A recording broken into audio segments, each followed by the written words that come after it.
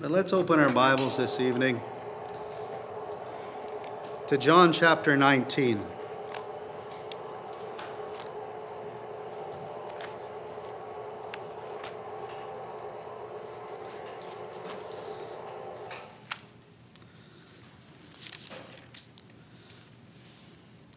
I'm going to have to go through my Bible and scratch out all these Roman numerals and write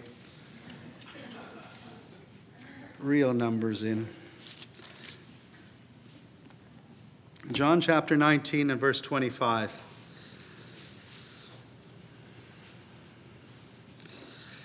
Now there stood by the cross of Jesus his mother and his mother's sister, Mary, the wife of Cleophas, and Mary Magdalene.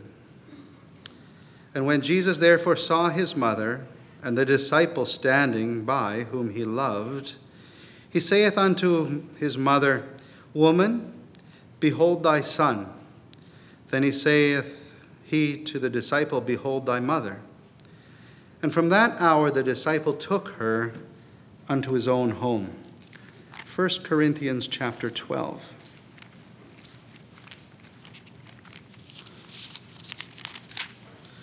1 Corinthians chapter 12. Verse 12. For as the body is one and hath many members, and all the members of that one body, being many, are one body. So one body, whether we be Jews or Gentiles, whether we be bond or free, and have been all made to drink into one spirit. For the body is not one member, but many. If the foot shall say, Because I am not the hand, I am not of the body, is it therefore not of the body? And if the ear shall say, Because I am not the eye, I am not of the body, is it therefore not of the body? If the whole body were an eye, where were the hearing? If the whole were hearing, where were the smelling? But God hath set the members, every one of them, in the body, as it hath pleased him. And the Lord will bless the reading of his word this evening. In John chapter 19, we have something that the Lord Jesus did every now and then. And he did a real-life parable. We understand that a parable is an earthly story that teaches of a heavenly truth, right? But sometimes Jesus in his ministry grabbed something that was actually happening and he used it as a parable. We have the example of John chapter 13 and the washing of the disciples' feet. And there he was washing his disciples' feet, and there was Peter and thinking, boy, you better not be washing my feet. You're the Lord. And he said, I don't want you to wash my feet. And the Lord says, well, if I don't wash you, you don't have any part with me. And then Peter, going to the other extreme, says, well, you better wash the whole thing then, from top to bottom. I want my hair shampooed and my feet scrubbed. And the Lord said, no, he's washed all over, doesn't need to be washed all over, just his feet. And it was a real-life parable talking about if we're saved and we've been washed, as we've sung tonight, in the blood and in the water, because Titus chapter 3 talks about the washing of regeneration of the Spirit. We only need to be washed all over once. And positionally, once we're saved, we're always saved. Once Jesus has saved us from our sin, he's cleansed us from our sin, positionally. But practically, beloved, we still walk in this world, don't we? Sometimes if you're a carpenter like me, and I don't know why the Lord put our thumb here, but he put it just in the right place to whack it with a hammer sometimes. And sometimes I work with people, and when they whack their finger with their hammer, all sorts of nasty things come flying out of their mouth. I don't know if that happens to you. But sometimes it happens, and And the Lord isn't very happy with us. And then we confess our sin, and He is faithful and just to forgive us of our sin. Because practically, we're unclean. And when we confess it, He cleanses it up. And that's where we walk. How are we walking? Where are we walking? And that's what the Lord is trying to teach us in that parable. And here He's doing it again in John chapter 19. It's not a truth about salvation, but it's a truth about the body. The Lord Jesus knew He wasn't going to be on the earth very much longer. He knew that within a few hours, He would cry out, Eli, Eli, lama sabachthani. He would cry out, into thy hands I commend my spirit. He knew that was coming. And Him hanging on the cross, He looked down and He saw His mother. And He saw the disciple that He loved. And Jesus, knowing that He wouldn't be able to take care of His mother anymore, He saw the disciple that He loved and He said, behold thy mother. He said to His mother, behold thy son. I'm not going to be able to take care of you anymore, but I'm going to put you into the hands of somebody who will. And I'm going to put you into John's hands. And John says, the scriptures from that moment took her to his home. He didn't see it as a problem that Mary didn't belong to his family physically. It wasn't of the genealogy. It didn't matter to him. What mattered to him was it was part of the body. Because the Lord couldn't be there physically to minister and to provide for His mom anymore. And He had to put it into the hands of somebody who would be there physically. And beloved, the same thing happens today. Do you know that? And I know the scriptures say, where 2 or 3 are gathered in my name, there am I in the midst. We all know that verse. But He's not here physically. John could say that whom we have seen and heard and touched with our hands, but we can't say the same as John could say. Or can we? Colossians tells us that He is the head of the body, which is the church. So maybe in some way, somehow, all those who have trusted in the Lord Jesus Christ as their Savior, says the scriptures in 1 Corinthians 12, He has placed into that body as He wills. And so now, beloved, when we speak, when we talk, when we hug, we're taking Jesus' place. You see, John was like a substitute for our substitute. Jesus couldn't be there to minister to His mom. And He couldn't be there to minister to us, although He was present. And we knew that He answered His prayers.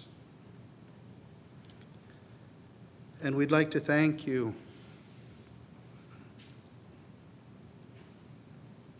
from the depths of our hearts for being the body. A lot of you pressed like as I wrote daily updates.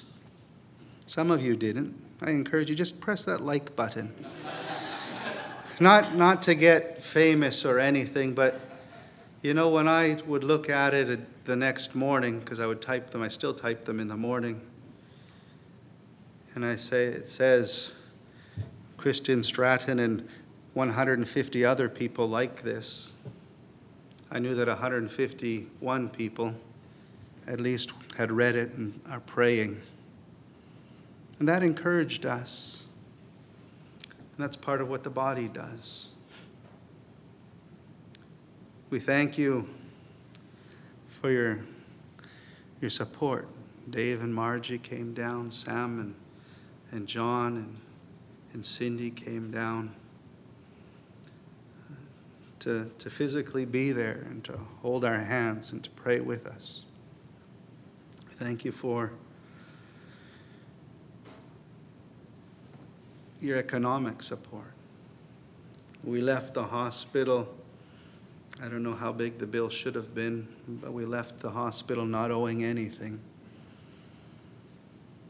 It should have probably been several $1 million. And the Lord worked it out some way, somehow, that I mentioned doctors stopped charging, nurses stopped charging, physiotherapists didn't want money. And the Lord provided. Some way, somehow, through thick and thin, the Lord used the body.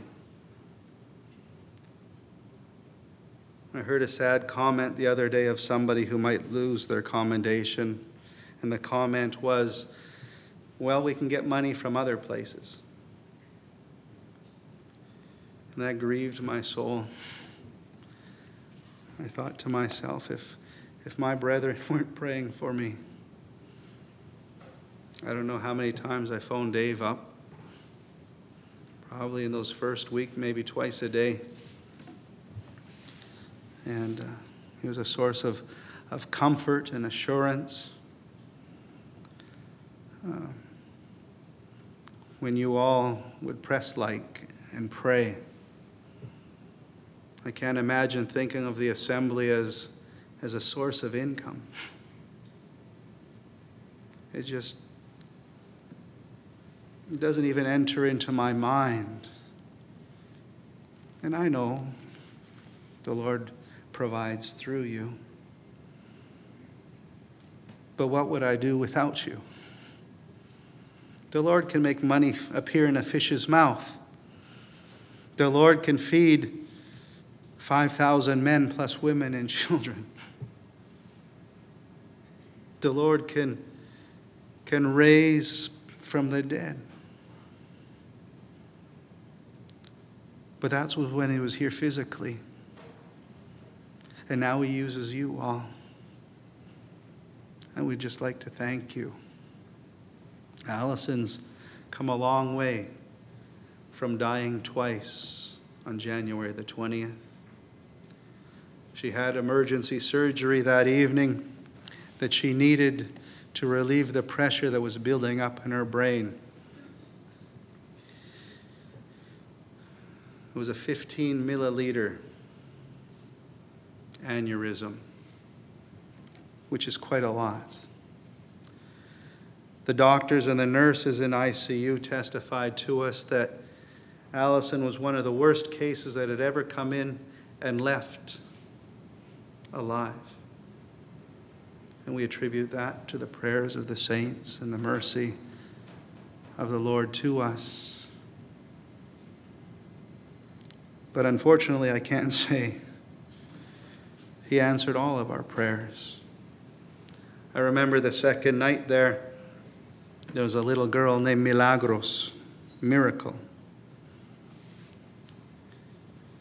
And her parents were believers. And I remember talking to them the day before and asking them, well, in this baby, there was a baby born without a palate. And he was there in ICU. And where are that baby's parents? Why aren't they here? Well, they're really, really poor. They can't even afford the bus to come in. And the Lord, through his graciousness, we gave them a gift, and I said, well, you don't miss tomorrow. They came in for the regular visits at 11 in the morning. They didn't have to leave it when visiting hours were ended. At 4 o'clock, when we went in to visit Allison again, they were still there. At 5 o'clock, we left, and At 8 o'clock, Martin came down, and Milagros had died.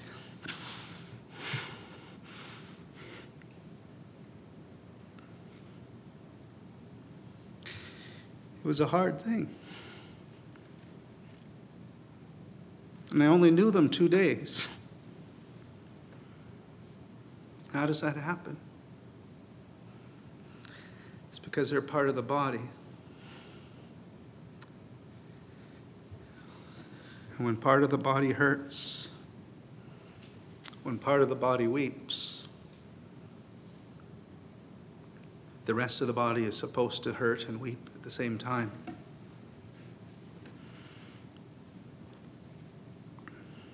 It was just a small gift we gave them the day before. I didn't know if they had the money to come in on the bus or not.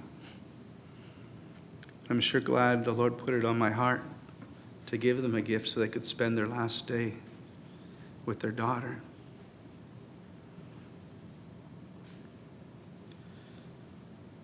The little boy, Luis, with a cleft palate, who didn't even have a name for his first 2 weeks, he died.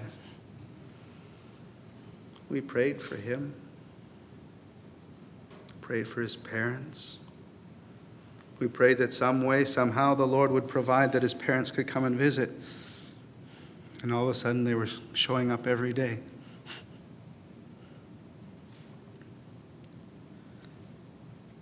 But their little boy died too. I remember writing one day in Facebook, I don't know if I'm drinking water just to put water back in my body because we're supposed to drink a few liters of water every day, or if I'm just putting it back so I can cry some more. Not just for other people's children, but for Allison, for Stephanie, for my wife. It was a humbling time. It was a time when, as we talked about this morning, as we went through that desert experience of our lives, the Lord was trying us. The Lord was proving us. He wanted to see where our heart was. It was a very hard test. It's still a hard test. But we see the Lord's hand leading us through it. That very first week, the first Sunday after, there's a little boy, well, he's actually a big boy named Alberto. And we were praying for Alberto. And his dad would come up in the morning and say, "Are we going to have a prayer meeting like we did yesterday?" Because we'd have a prayer meeting in the waiting room. And we'd pray for all the kids. And I said, "Sure." And so we'd pray. His wife, Jesus, is a lovely lady, a believer. But he wasn't. And he just couldn't get over the fact that his relationship to God was such that he couldn't pray for his own son. Beloved, imagine being in a place where you can't pray for your own flesh and blood because you don't have a relationship with the Lord Jesus Christ. And on that Sunday, Victor, you just couldn't handle it anymore.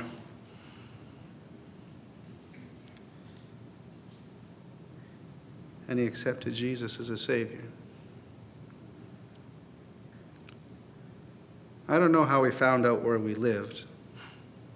I told him the name of the town. Our town's fairly big. It's not huge. It's 20,000 people. I don't know what he did. I think he drove up and down the streets. But he found our house.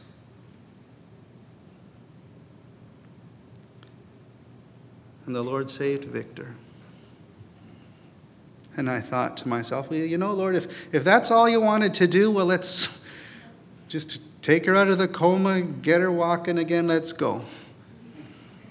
I thought the Lord was, it's a hard way to save somebody, but if that's how you want to do it, well, that's good, let's go.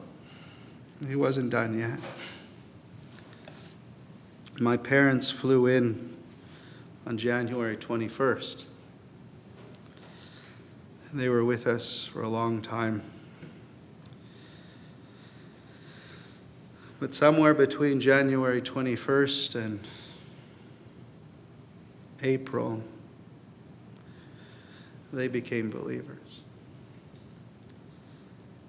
I don't think it was because of my eloquent or fancy preaching. I think I wax elephants rather than wax eloquent. But I think it was the testimony of the body.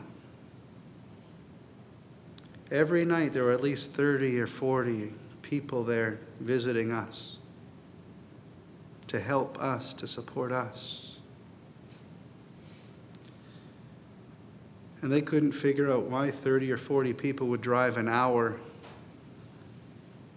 to visit us when they had to be at school and had to be at work the next morning. And I think it got to them that nobody loves them except for maybe their children. But nobody loves them like people loved us.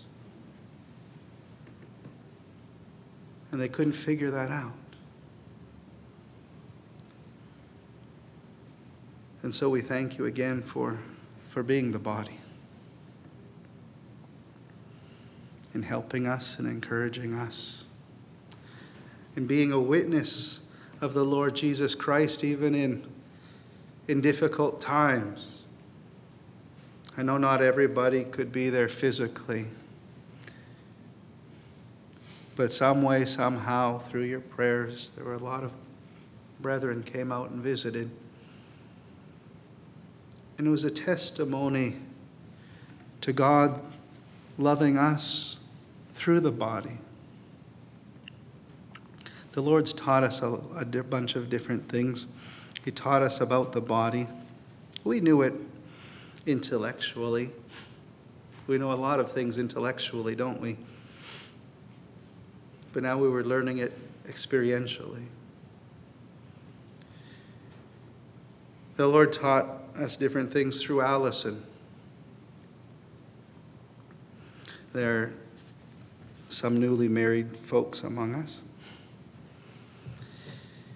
And I would imagine that it's not very difficult to show affection one for another. There's some who've been married longer, and it's still not very difficult to show affection one for another. I read the book, Married but Happy, and that's how it's supposed to be. It's an interesting book. And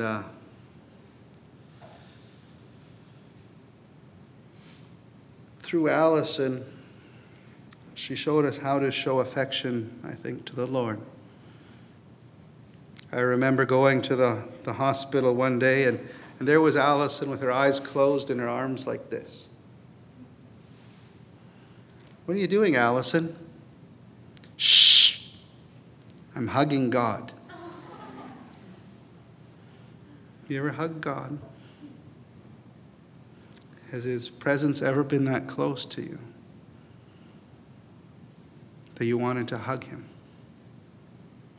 We thank Him. Do you blow kisses to God? What are you doing, Allison? Shh. That was her favorite word. Shh. Shh. I'm praying. Shh. I'm talking with God. Shh. I'm blowing kisses to God. It never crossed my mind. Maybe it never crossed your mind either. I never heard any Christian tell that story. So Allison teaches us to love God a little, maybe a little bit outside of the box. And we thank the Lord for using her, for teaching us to love Him outside of the box. Little things that maybe what are you doing? Shh. I'm hugging God.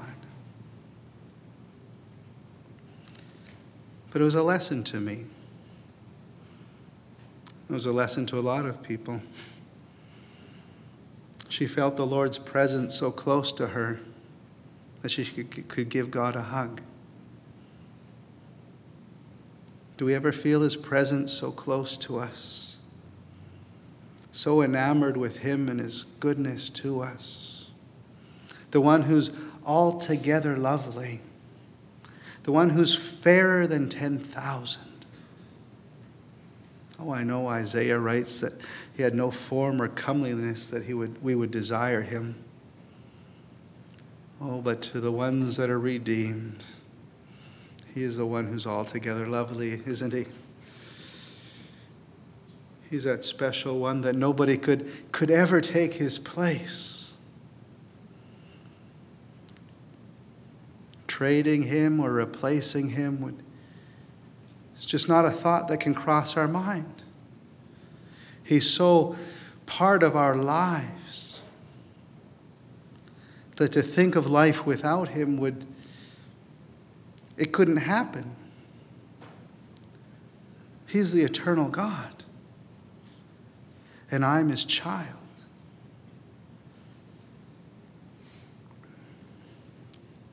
So the Lord was using Allison to touch our hearts, to touch our lives, to help us maybe love outside of the way we normally do. We say we love Him, and we think the only way we can love Him is by obeying His commandments. And there's a few of them that are pretty good to obey. I'm not saying that we ought not to. I'm not saying that we should abandon obeying the Lord by any means. But there are other ways. And beloved, when the body reaches out, when the Lord says, love one another as I have loved you,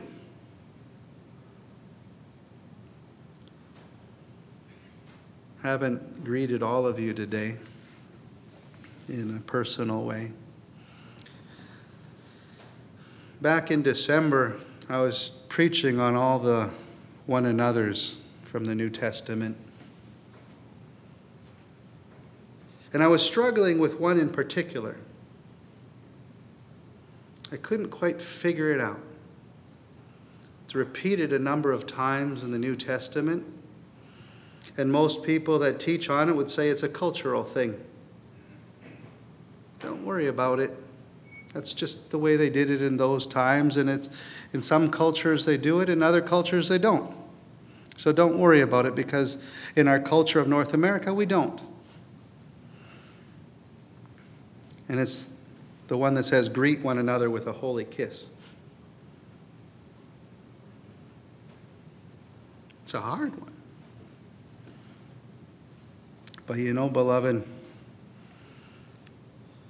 the Lord convicted me. And He said, you know, they're part of your body. And no man ever hated his body. Maybe that's taken a little bit out of context, but the general principle is there. We love our bodies so much, we just feed them till they're overbursting our trousers. We love them so much, we exercise to keep them in good shape. The other opposite. We spend hundreds of dollars a year on shampoos and haircuts and clothing, so our bodies look good.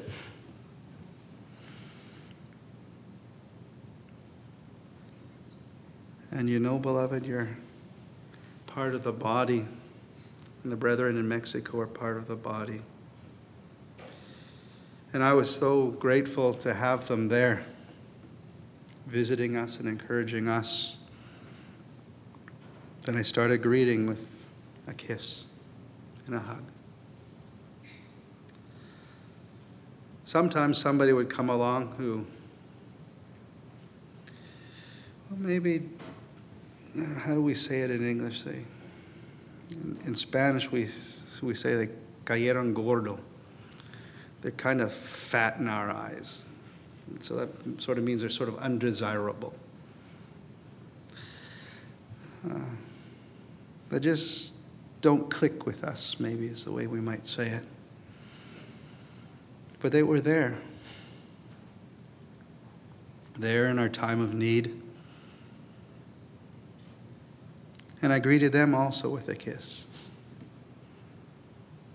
It was a humbling experience. It was a recognition of my love and my need for them and my thankfulness that they were there. And the Lord convicted me. I know some of you don't want to be greeted with a kiss. I'm glad Grandma Jean's not one of them, or Auntie Betty. But it's something that the Lord was also teaching me, loving one another even more.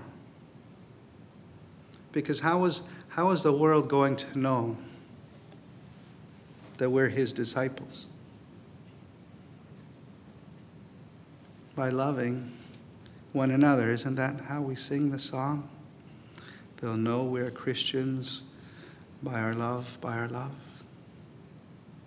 I know some people say that's such an old-fashioned song. We shouldn't sing. There's no drums and there's no this and there's no that. But you know, there's a lot of truth in it. And I wonder if there would be less divisions amongst believers if we sang that song a little more often. And not only sang the song, but remembered what it says. And actually thought, you know, the Lord said that. Because I think that's how my parents got saved. I think that's how Victor got saved. He just couldn't figure out why someone who didn't know his boy would take time and pray for his boy and do something that he couldn't do. And he saw the love of the Lord Jesus expressed through us. Whether in our tears or our prayers or working through us for the provision of different things. I mentioned that we left the hospital not owing any money. I didn't mention that we went 6 weeks without ever going to the bank. I remember one Sunday afternoon, they sent us out looking for medication. A medication that costs 1,200 pesos, about $100, which maybe isn't a whole lot to us, but it's probably a week's wages at least for a Mexican. And that's if they have a good job. And we needed 4 doses.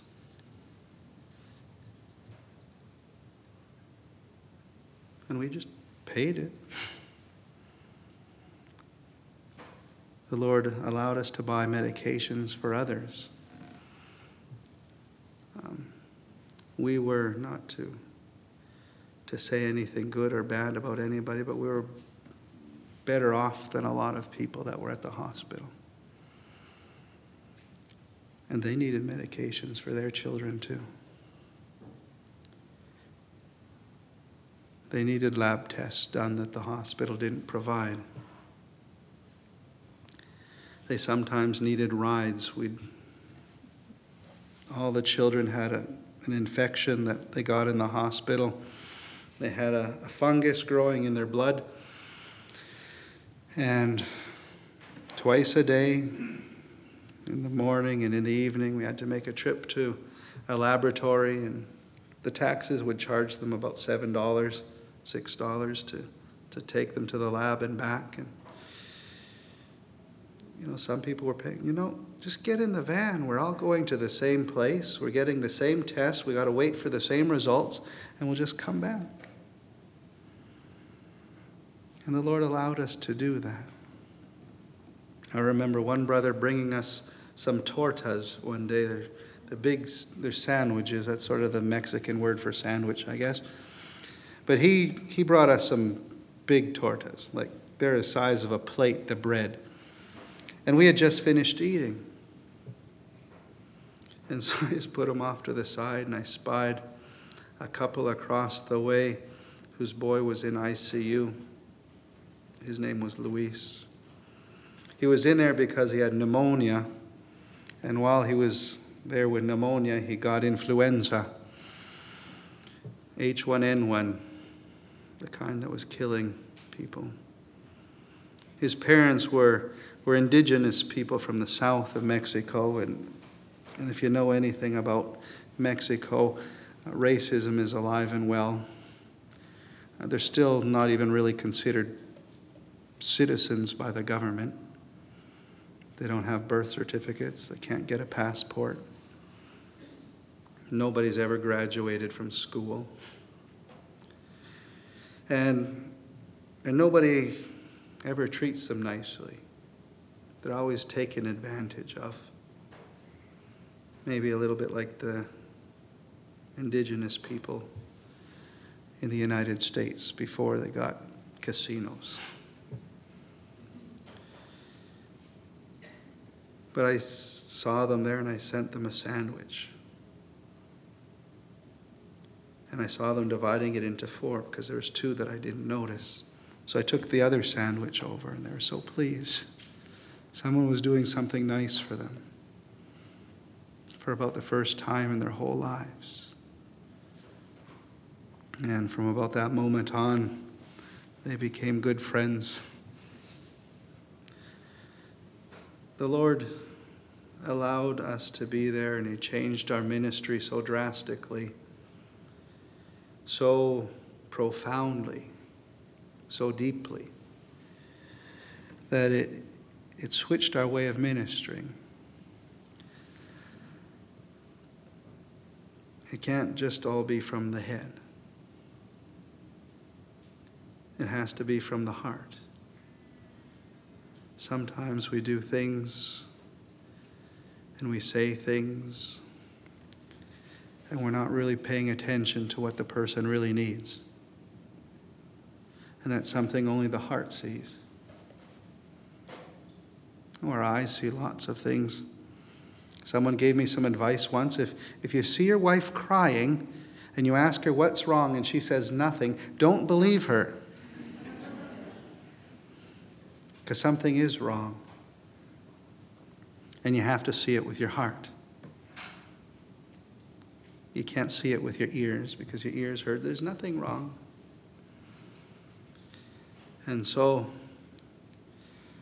some way, somehow, the Lord, even though all things aren't good, our Lord is so great that He can work all things to good.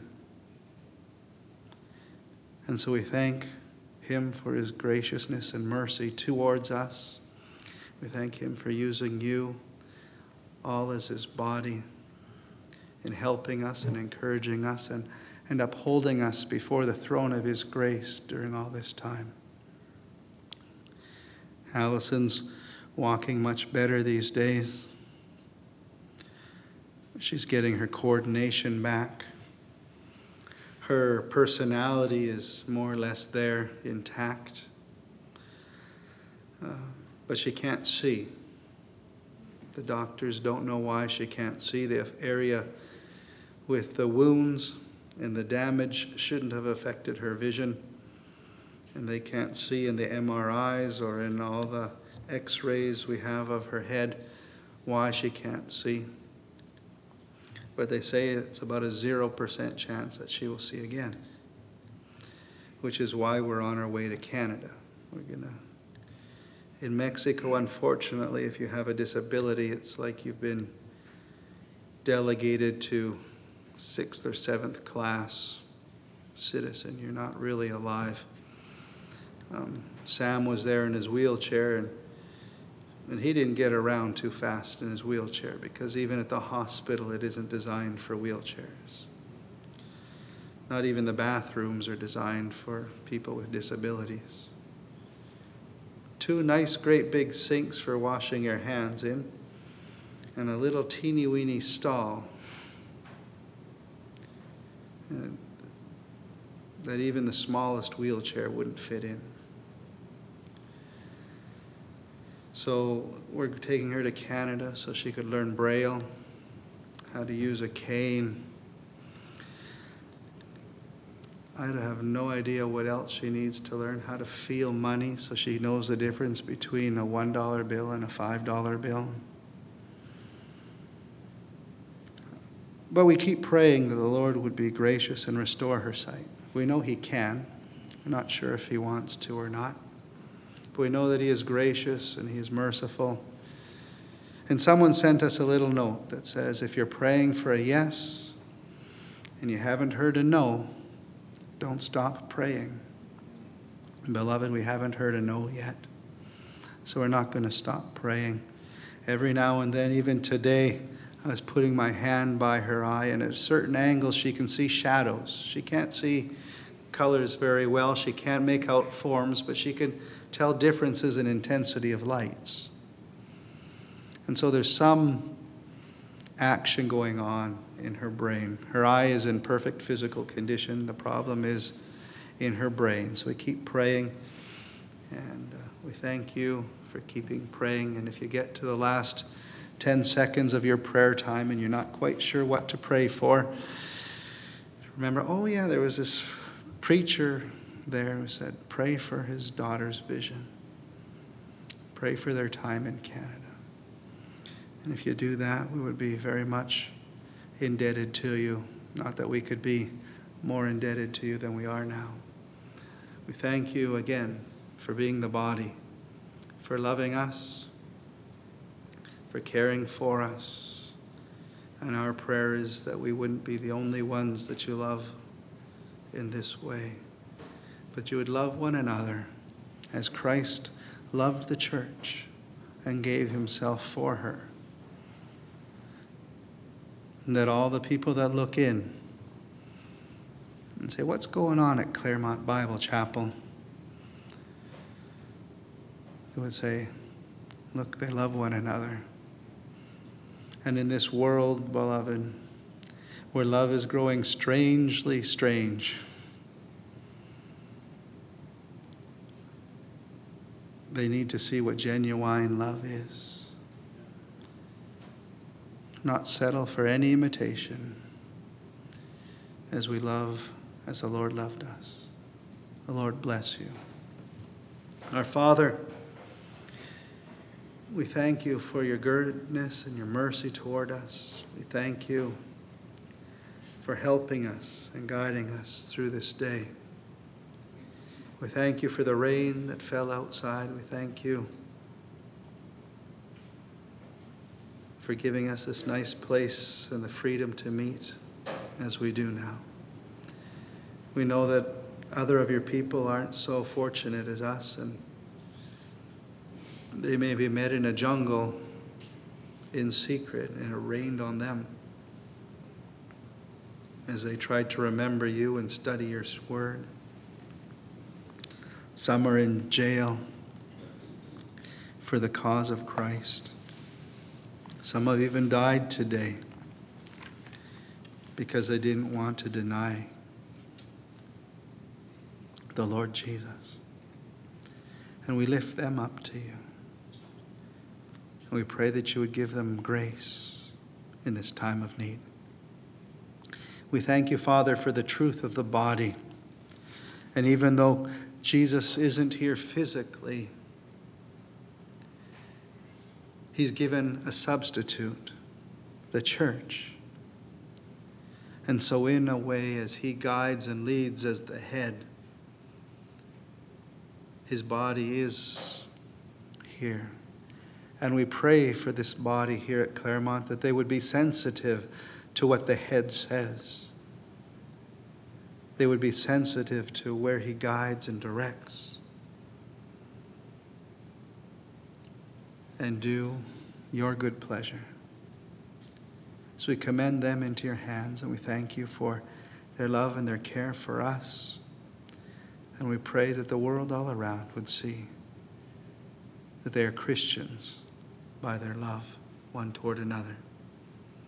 That they would see that they had been with Jesus And so we commend them into thy tender care. As we go our different ways this evening, we ask your hand of protection around us. As I take my family up to Canada, we also pray your hand of protection around us. We pray for Allison. You continue to heal her and raise her up to health and to strength again. You would be gracious and merciful and give her vision. We think of others like Mrs. Hawk. We think of Will. We think of some of the older folks at Western Assembly's home. We think of Margie. We think of different ones of our loved ones who are in need of your help and your strength, who are in need of your grace and your mercy. Some of them know the Lord Jesus as their Savior and just need a little bit of assurance that you're with them. Give them grace, we pray. Some of them have denied the faith. Some of them are not believers. And they don't know what it's like to be loved by you. And we pray that they would know. And if you want to work through us, we pray that you work through us and that you could love them through us. So we commend ourselves into your hands, praying your healing hand upon those who need healing.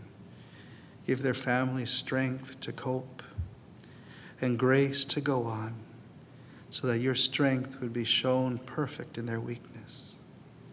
For the honor and the glory of the Lord Jesus Christ, we pray. Amen.